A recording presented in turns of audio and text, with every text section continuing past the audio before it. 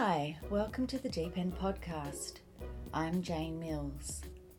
In this episode, I chat to Adrian Greeno. Adi, as she is known, is almost a celebrity at Prahran Pool. A very dedicated health and fitness swimmer, Adi is an inspiration. As well as discussing swimming, Adi talks us through her vibrant life in Melbourne, from the wild 60s of Talanos to aerobics instructing in the 80s. I hope you enjoy the life stories from this incredible lady.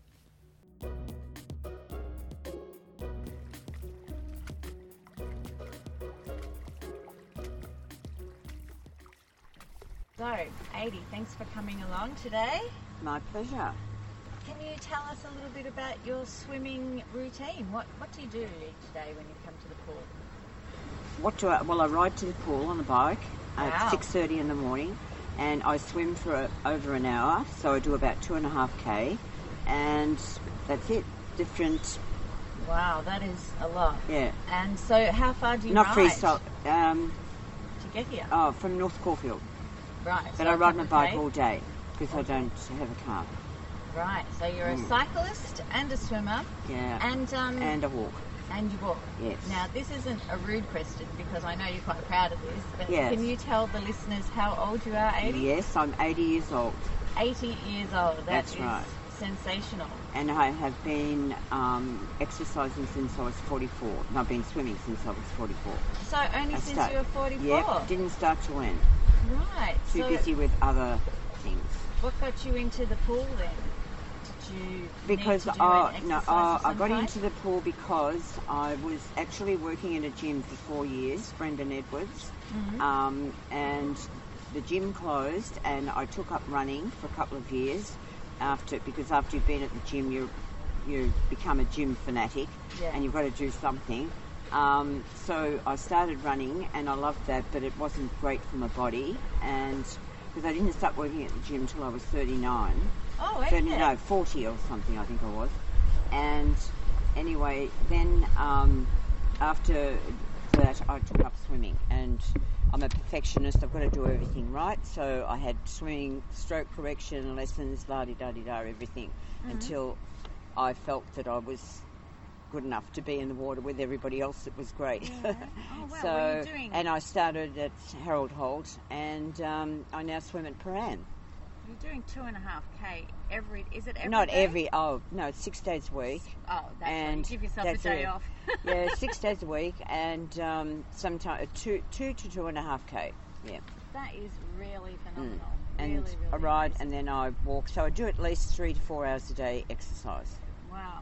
Yeah. And then you have a pretty busy life outside of your exercise as well. Yes, well, I don't so much now, but I did. I started. Do you want me to tell you when I started working? Yeah, when I that was would 16. be really good. I was 16 years of age when I left school, and I was supposed to become. My grandparents wanted me to become a nurse and everything, so I had to work at.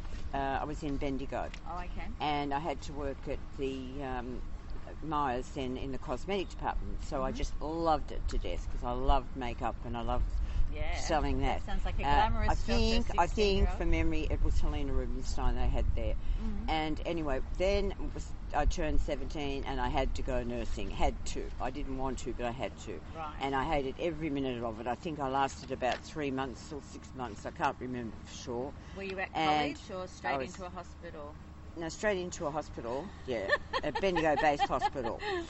And then I remember coming down in this red velvet frock in a hearse to Melbourne and never going back there again. In a hearse? Yeah, that was the way, because, we hitchhiked or something or other. right. Anyway, then I started at Myers in Melbourne and the cosmetic section there, and that was wonderful. Then I went to Foy's, and those days you did makeup things on the counter on a mic. You sprinked on the mic to sell the thing and yes. everything. So that was incredible, and that went on for a while. Then I worked in the theatres as an usherette, and that was when everyone had to be seated, and it was all very glamorous. And Yes. the movies went on for about 3 to 4 months, and So I worked at the Athenaeum, the Metro, and a few other theatres. the State Theatre. That was a beautiful theatre too. In St Kilda? No, in Melbourne, in the city. Oh, okay. There's no State Theatre in the St Kilda. No, that's the National Theatre. Where are you? Anyway, so then what did I do from there? I went to, I can't remember. I think there was a small gap there where I can't remember. Or maybe I got married or something. I can't remember anyway what it was. Some incidental. Some incidental thing happened in the middle of it. And no, I didn't. I started working at Tolano at the beautiful restaurant there, an art gallery for George Moore. And that was the change of my life because it was just amazing. The people that went there, and it was absolutely beautiful. Yeah, it was in the 60s, you know, so it was a great time to be living. And everything was so different to now, you know. Fun. The men were so beautiful. It was all European and absolutely amazing. They were just, everything was very romantic and lovely, but it was also very hippie as well. Yeah. So you had the combination of the two. And people would have really been appreciating the foods and everything. So anyway, then I left there and I got married for a few years. Tell me more about Tolano was very interesting. Yeah, Mirka was living in the studio upstairs, painting every day. So I was on the desk. I was the receptionist, and so I had time, you know, whenever I wanted to do. So I'd slip up and sit there for hours watching her paint because I was just absolutely mesmerised by it because it was just the smell of it and the actual big canvases she used to be working on, and she was a wonderful woman, you know, she really was, and she was loads of fun. And so exotic, it was all very beautiful. And then we had art, we had the art gallery there as well, so we often had exhibitions of Charles Blackman, and he often used to stay because it was a private hotel as well as a restaurant.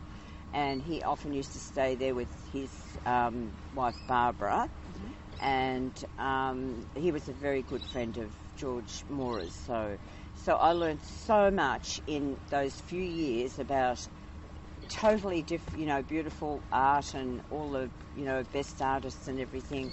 Yeah. Who else went there to the Potter? I can't remember his name now, but everybody that went there was of some interest, you know. So it was always, so you learnt and you actually, you know, were entertained at the same time. So that was what that was all about, you know. And I was living in Elwood then, so it was not far from there to go to work, you know, every night. And then I left there, got married for a few years, and then I went, I can't remember from what job. I better just hang on a minute. Oh, that's right. I worked at the Toorak Galleries in Toorak Road for Andrew Ivani. He had a gallery there, so he just had paintings that he brought in. There was no exhibition or anything. But I was still in the art world there, and then I worked for, I think it was Handicrafts of, what was it? You know, that what's the name store? It's still going now. Ishka, I think. Oh, yeah. Yes. They had stores everywhere. I managed the one in Toorak Road. I worked there for a while. And because jobs was so easy to get then. It was in the, you know, late 60s or something. It didn't matter. You could get jobs, you could get flats, you know, if you moved out of some area, you could get a flat. You only had to look in the paper, look it up, and you'd get a flat straight away. So you just found what you were interested in. It was just so simple. And you could get a job anywhere, really. I mean, when I say that, I mean, you didn't have, unless you had to be a doctor or something like that and need qualifications, but otherwise you could start doing whatever you wanted. And it was wonderful. And it was, we were very lucky, I suppose, to grow up then. And then I think I got married again, and then I had I can't remember how many.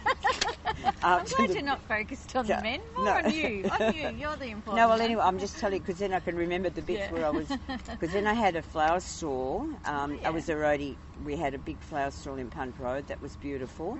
And I loved doing that, and we used to go I made up all the posies and flowers, and it was hard work, you know, and we just did it. So early too. No, we only did it at the weekends. Oh, you didn't go to the flower market? We didn't go to the market. We went direct to the growers. So that was, right. we'd do all that on the Friday Yeah. and in the afternoon, and then make up all the flowers, you know, for every bunch of flowers had to be worked on. And it was just amazing. And all Was it a bit like the one they have at Rockley Road Gardens, a little stall like that? Oh, I don't know. I can't remember. Or was it a shop? No, it was on it was in Punt Road on the corner of Argo Street, where there was a car wash and the thing just before you get to it was in a great position, and we had our signs going right up the street to Toorak Road, flowers ahead, because there were a few roadies that it was just that time when it was a really good time to have, you know, a flower stall, and you made quite a bit of money at the weekends. You know, it was good. So it was good, and I was working at the gym as well then too. Yeah. That's when I started working at Ben okay. Edwards. But then they closed, you see, so that's when I've had to find, I think that's the flower stall I was doing, that's all. Right. That's about it. And what did you do at the gym? Oh, we took aerobic. We took aerobic classes. How did you become an aerobics Oh, well, you just instructor? did, because you could do anything. You can do anything if you Just try. stand up and say, "Oh, It give doesn't me the matter. music." Yeah, that's So right. No, I supplied them. We all supplied our own music, right? So where did you get your music from? Everywhere, from Chapel Street, you know, and you made it up. You put it on tapes, and you had your tape, you know. So you had different tapes for. You did about an hour and a half's class, and I had fabulous music. I really did. Because you know, I used to work at Mighty Music Machine. Oh. So we used to get a lot of people and Brashers across the road. Yeah. When Brashers Well, was I used there. to get a lot of music in Chapel Street, but I can't remember which place it was now. Maybe for went God's to sake. Central Station. No, I didn't. No, didn't go there. It was a small shop, but they had really good music too. Mighty Music was opposite the Jam Factory there. Yeah, it might have been somewhere there. Yeah, because we used to get a lot of dance, a lot of music, aerobics instructors because come in. It had to be a certain beat per minute, and you have to know exactly what was going on. We had to get different tapes for different sections of the circuit, what we were doing, you know, all the time. Yeah. No, I just learned how to do it because I loved it. I mean, if you love something, you can do it, you know, and you just put your whole heart and soul into it. Yeah. And then I did programs for people as well, you know, weights and all that sort of stuff. I mean, I didn't have any teaching. I just learnt while I was there, so it was amazing, really. Yeah. And if you either do it or, you know, you want to do it and you love it and you learn, you know. And you're obviously I mean, there were a couple of people there that were dancers and things like that had classes. Too, what's his name? Antonio Rodriguez. He was a jazz ballet dancer, and he had a class too. He was a fabulous man. He died of cancer. It was so sad because he was with the Catherine Dunham dancers. He originally, and he worked at Brendan Edwards too. And he was a good friend of mine, and he had he was doing artwork and everything too, as well as that. Yeah. He was very I forget which country he came from now. I can't remember, but he was dark. You know, he was maybe South America. Yeah. I think it might have been. I can't remember which country he came from because it was a while ago, and so that was a major part in my life too. I loved it just for the few years that we were there. I had great friends, and but it's amazing how the years go by when you just. You know, everyone disappears because they either move on, move out away from the country. Yes. And even the people I swam with at Harold Holt, I hardly see now because they've all got children, got married, and they live, you know, way out further. And occasionally I'll get a phone call from them or something like that. But that's how it goes, doesn't it? Yeah. So you were swimming at Harold Holt for about 20 odd years. No. Oh, yes, I would have been. What am I saying? Of course I was, because I started... I can't remember. I'm thinking, oh, my God, was it that long? Yeah, that's right. Because of course it would be. It would have been probably longer. So I knew a lot of people there. Yeah, and we used to go early then. We used to go at 5:45 in the morning. Oh, gosh. Yeah, how about 5:45? Yeah, it was good. Good time to swim there. And, they were beautiful and beautiful people that ran the pool too. They were lovely. Yes. It wasn't run by the council then. Yeah. And it I was talking to a lady down at Brighton actually the other day about those days when the council there was a family here. Yeah, I know. I used to give the guy. This is when I actually I couldn't even swim properly. Yeah. I mean, I could keep up in the water or something. But I remember he I used to bring him flowers from the flower stall on the Monday. Yep. You know, anything that was left over. He was a lovely guy. He lived here with his family, and he had music in the pool. And I remember swimming in this end lane here, in the slow lane. I don't know, heaven knows what I did, I don't know. But I wasn't that involved with it because I was running then anyway. But I just came because he said, look, have a splash in the water or something, you know, because I brought him the flowers from the flower store. But it was, it was beautiful. It was, same at Harold Holt, it was fantastically, you know, there was a lovely guy there that just died recently. Bill, what's his name? He was the handyman, caretaker, whatever. He was just, I can't remember names now because how many people worked there, but they were all good people that worked there. Yeah. And it was a very, very friendly, not that it isn't now, it is, but the kids that work there are fabulous. But being run by the council is just sort of, you know, so different, that's all. And now I've been doing the road crossing for the children now for nearly 18 years. Oh, God, that's 18 And I only years, do one shift in the afternoon. You see them all come from prep right through see them grow up when they're 20 in the street and I hardly recognise them. They recognise me, thank God, but I don't recognise them. No, I love it. It's very good. It's you know, it's only for 1 hour a day or something in the afternoon, so it's...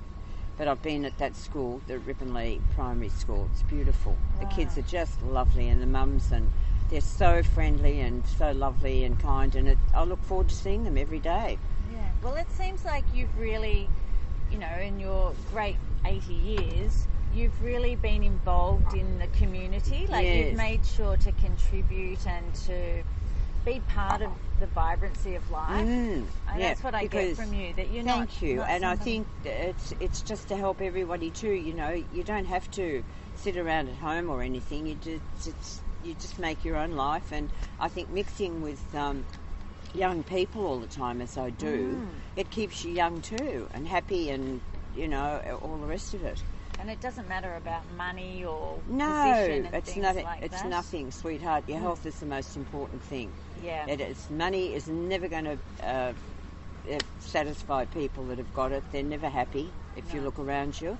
And, you know, as long as you can put food on the table and have somewhere to live. And sometimes it's very hard because I lost my house quite a few years ago now, 20 years ago. And I was basically on the street with 5 animals, and nowhere to go and nowhere to live. But I did it because, you know why? All the people at the pool, they were all helping me all the time. I had never ever had anybody that didn't help me find something, you know. Without any hesitation, they all jumped in and, you know, I was always okay. And I used to walk dogs and look after people's animals and gardens and anything, you know, just so I could pay the rent. So why I'm saying that is you don't have to, you know, you just, you know, jump in and do it. That's all.